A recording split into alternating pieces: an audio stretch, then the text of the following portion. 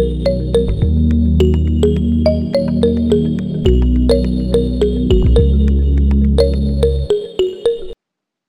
to the Brooklyn Law Sports and Entertainment Podcast. My name is Leonardo Viola. It is my pleasure to be joined here today by Mr. Brian Hewitt, a Brooklyn Law School alumni, class of 2014. Mr. Hewitt, how are you doing today? I'm doing great. How are you doing, Leonardo? Very well. Thank you very much for asking, and thank you for joining us today. It is a pleasure to have you on our podcast for the first episode of 2023. So, Mr. Hewitt, I would suggest, as an icebreaker, we let our audience get to know you a bit better. We know you currently work at MGM Television and Amazon. So, first off, I'd like to ask what drove you towards entertainment, eventually your move to California, your experience there, which led to the past 7 years kind of moving up the ladder at MGM and now currently holding the position of VP of Business and Legal Affairs for unscripted television at MGM. Yeah, so it was a little bit of a windy road. So I always loved film and television. Back in high school, I used to take the bus from DC, downtown DC. I grew up outside of Washington. And I would take the bus up to New York and just spend the entire day going to some of the art house cinemas up in New York, watch all the films, the foreign language films, the independent films and stuff like that I couldn't see back in DC, and come back home that afternoon. That love of film and television and art drove me to pursue that in undergrad. I started out on a film and television production path at Penn State, where I was making my own films and learning about film production. Ultimately, I recognized that I probably wasn't going to be the next big thing in Hollywood in terms of film production, but there might be ways that I could help that weren't in a strictly production capacity or a creative capacity. So after, and I still loved entertainment and wanted to continue working on in it. So after I graduated, I moved to New York, where I worked for a film distribution company. I was doing legal delivery, which is basically when you make a film, all of the paperwork that gets assembled during the process is then handed over to the film's distributor so that they can vet it, understand all the contractual provisions, et cetera. So that's like music licenses, actor agreements, chain of title for the underlying work, if it was based on a book or a play or something like that, how those rights flowed to the filmmakers. So I would assemble all that stuff, review it, make sure that everything looked okay. And then once that was done, we, legally acquired the film and make all the payments and that sort of thing. But in that capacity, I was working with a ton of attorneys on a pretty regular basis, and questions would always turn to, oh, well, where did you go to law school? And I hadn't. So I figured if I was going to be working with these attorneys and doing a lot of legal-like or legal-esque work, I might as well go to law school and get some formal training in it. So I went to Brooklyn Law School at night while continuing to work full-time at this film distribution company, and then later at Tribeca at the Tribeca Film Festival. It was a lot going to work full-time and law school at night, but I really loved the way that I was able to take stuff I was doing at work and bring it into the classroom and take stuff that I was learning in my classes and apply it to the stuff that I was doing in this at this distribution company, and really appreciated Brooklyn Law's flexibility when it came to that, providing an education to people that were still working full time. So then after law school, I was, like most newly graduated attorneys, hoping to be employed. And there were just a lot more jobs out in LA for entertainment law, which is what I wanted to do. Moved out here. I did a bunch of sort of short-term work. I worked for the WWE for a little bit. I worked for a company called Legendary Entertainment that does all those big sort of, Godzilla and King Kong films, the big tentpole stuff. And then worked for a firm, Pierce Law Group, for a little bit before finally joining what was then United Artists Media Group, then later acquired by MGM, as production counsel on NBC's The Voice.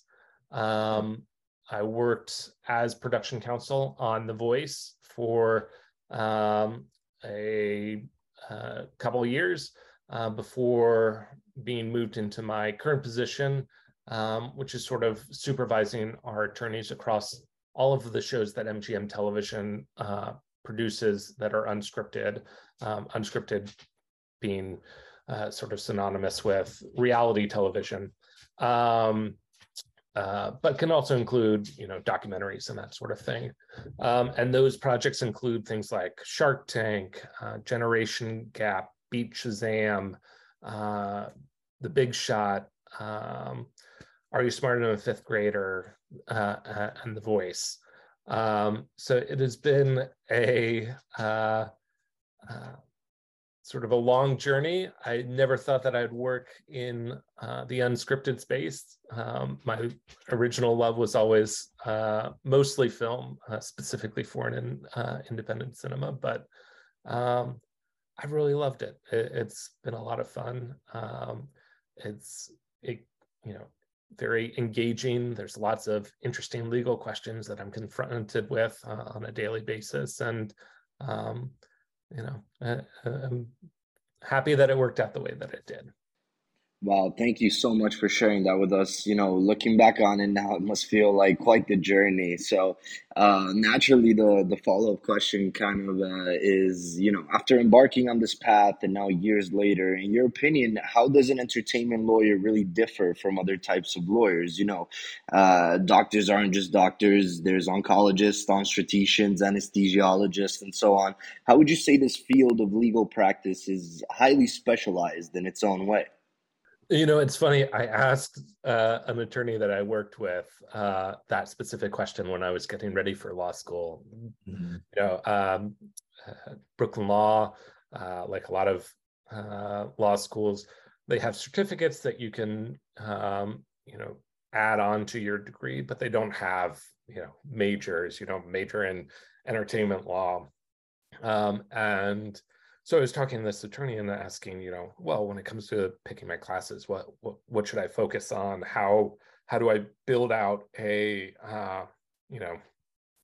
curriculum that will make me appealing to potential employers? And she gave me a bit of advice that has stuck with me throughout my career, and I think it's more and more true every day that I continue to practice. And what she said was that entertainment law, it's not really about the law that you practice, but really who your clients are, because entertainment law can touch everything. Unlike, if you want to go and practice in trust and estates, like maybe you touch on contract law, maybe you touch on one or two other areas, but you can build a practice that focuses just on one area of law and really specialize. In entertainment law, you have to do everything. As production counsel on a TV show, you may have to do contracts for your high-level talent. That implicates things like employment law, labor law. You may have to license material to be in your show, which implicates things like intellectual property, copyright, I work on Shark Tank, so we deal with patents. You deal with trademarks, business secrets, right of publicity, right of privacy issues, but even really things that you might not think about, like talking about that chain of title issue that chain of title that I would review at that film distribution company. Sometimes, the copyright into books, for example, passes through wills. So you have to understand how trust and estates work. And when the rights to a book pass to somebody else, does that include all the allied and ancillary rights, like the right to make um, derivative works, taking a book and adapting it to stage or to film or to a TV show? I've rented boats for our productions, and that's, I've had to do a quick Google on admiralty law. Or, we've had talent come from other countries and had to look into immigration issues. So it really has touched everything. And I think the thing that I recommend to attorneys when they reach out to me sometimes, and ask me the same question that I asked that lawyer way back when, it is, get as much experience as you can with all aspects of the law. Just keep in mind, how might this tie back to a production scenario and what that might look like. But you can't just specialize in one thing and be a successful entertainment attorney, at least in my opinion. And Mr. Hewitt, you mentioned you worked for the Pierce Law Group, which I know is in Beverly Hills, and over there you took on the role of production counsel and entertainment attorney. And so I imagine you encountered many producer and executive producer agreements. So do you think you could maybe run us through maybe some of the conflicts those may raise, how different circumstances and or components are at play with one another to really create those conflicts, and how to go about handling them?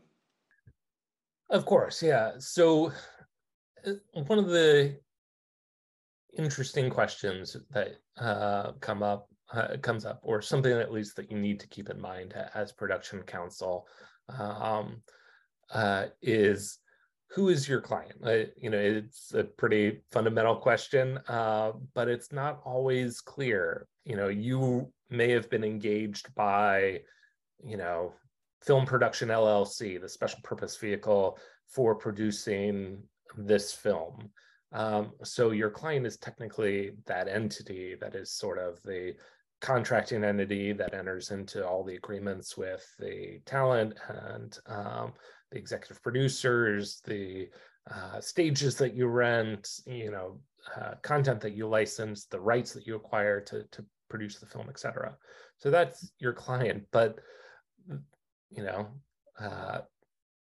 corporations are sort of these legal fictions that we created, that only sort of manifest themselves through representatives of those entities. And so when you have an executive producer or a producer who is sort of representing the interest of the entity and saying, creatively, we really need this, or we really need that, you can find sort of yourself in conflict. Is this individual representing the interests of the LLC or whatever entity is producing the film, or are they, potentially have their own interests that you need to factor into your analysis? It's something that you certainly want to keep in mind. It's, I think, very rare that, at least in my experience, that they ever really came into conflict. I think a sort of related conflict that you might deal with as production counsel. It's not sort of a traditional conflict in the kind of professional responsibility sense, but it's how you deal with your own biases, especially when it comes to issues regarding content versus the law. And that's something that I deal with all the time. Producers will come to me with some sort of idea, and they'll say, we really want to do this thing. It's super important to the film, and how do we get it done? And, from my perspective, I just don't see the importance of maybe doing it versus the risk, but ultimately, that's not my call. My call is to be an advisor and say, if you want to pursue it, this is how you can do it. These are the risks, the trade-offs that you're going to have to confront, but ultimately it's your decision. And presenting that in a way that serves the interest of the client without allowing your biases with regards to the value of the content is I think, a area of professional responsibility that comes up, I think, more frequently for me, and that I have to keep in mind and be cognizant about. Of course. And so, kind of touching up on that as well, do you think you can keep the same entertainment lawyer for out of state projects? How does the state in which one becomes a licensed attorney really matter in the entertainment realm? And, how do different jurisdictions, different state laws come into play? So, going back to my original answer about entertainment law, not or entertainment attorneys not necessarily being specialists in any one area, but knowing enough about a lot of areas to be able to advise their client. Well, I will be the first to tell you, I'm not an expert in choice of law matters, but it does. It is something that frequently comes up because, especially nowadays, there are so many great film tax incentives that various jurisdictions are offering, whether it's Canada or Ireland or different states like Georgia, that it's very rare that you are going to produce a film start to finish, from pre-production all the way through post-production, all in one state or all in one jurisdiction. So you are going to run into choice of law issues. Now, some of that you can contract around. If somebody is rendering services, your lead star has entered into an agreement with your California-based production entity to render services on that film, the contract will provide a choice of law for questions like employment and that sort of thing. However, when they move into different jurisdictions, you need to know that the choice of law provision only gives you so much protection. And knowing what you don't know and when to ask for help is really important. So reaching out to local counsel to help advise, as the production attorney, finding local counsel to advise on matters that might be unique to that jurisdiction is something that I would highly encourage, as opposed to trying to teach yourself law that for jurisdiction that you don't practice in and that you don't, may not understand all the nuances of. And areas where this might come up are things like from a film and television perspective, whether a state is a one-party or two-party consent state in terms of recordings. So, for example, in California is a two-party consent state where if you are calling someone and there's an expectation of privacy and you record that conversation, unless you have the consent of the other party, that could pose potential civil or criminal liability. Whereas in New York, it is a one-party consent state, and you're allowed to record an individual even if you don't have, in an area where there might be an expectation of privacy, even if you don't have that individual's consent. Obviously, that is a very general distinction between those two jurisdictions, and anybody No, that and thank you very much for illustrating that point so clearly. So, I wanted to move in perhaps more on a personal note. So, I wanted to ask you, your experience, your studies, your path all the way up to now. What is the last thing you think you accomplished on your path to your current position that really require you to leave your comfort zone and develop proficiency in something that felt entirely new and different at the time for you?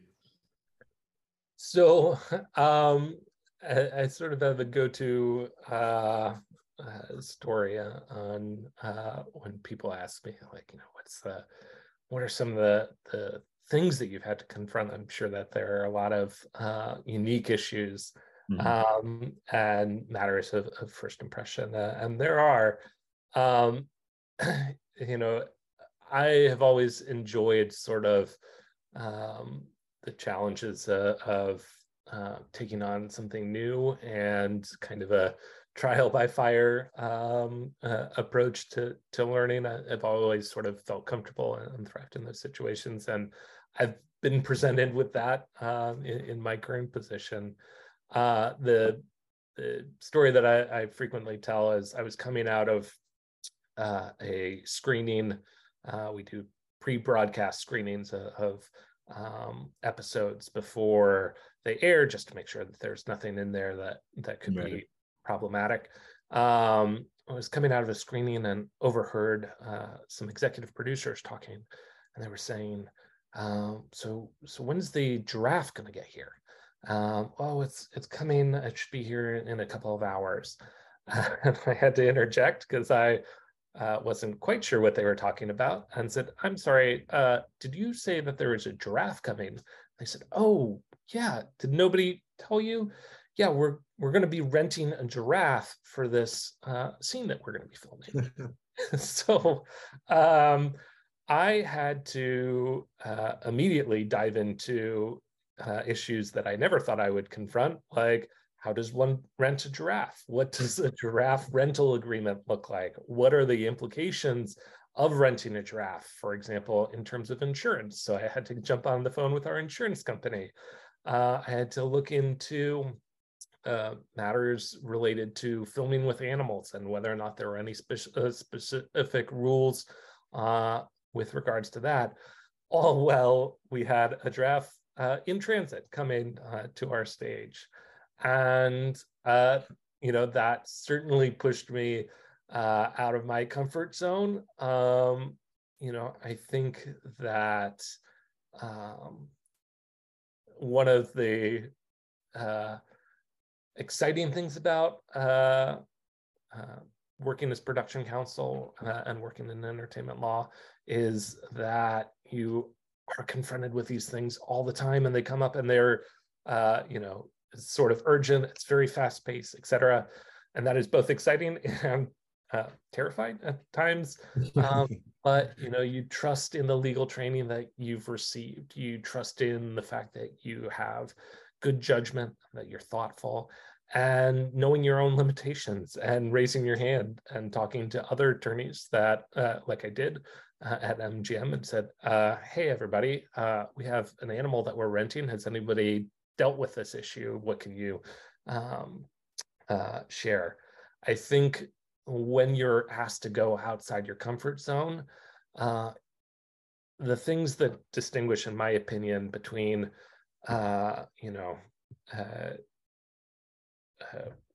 some attorneys and really great attorneys is the ability to raise your hand and say, I don't know about this. I need some help. I need some guidance, because I think we're, as attorneys, trained in this idea that we have to have the answers.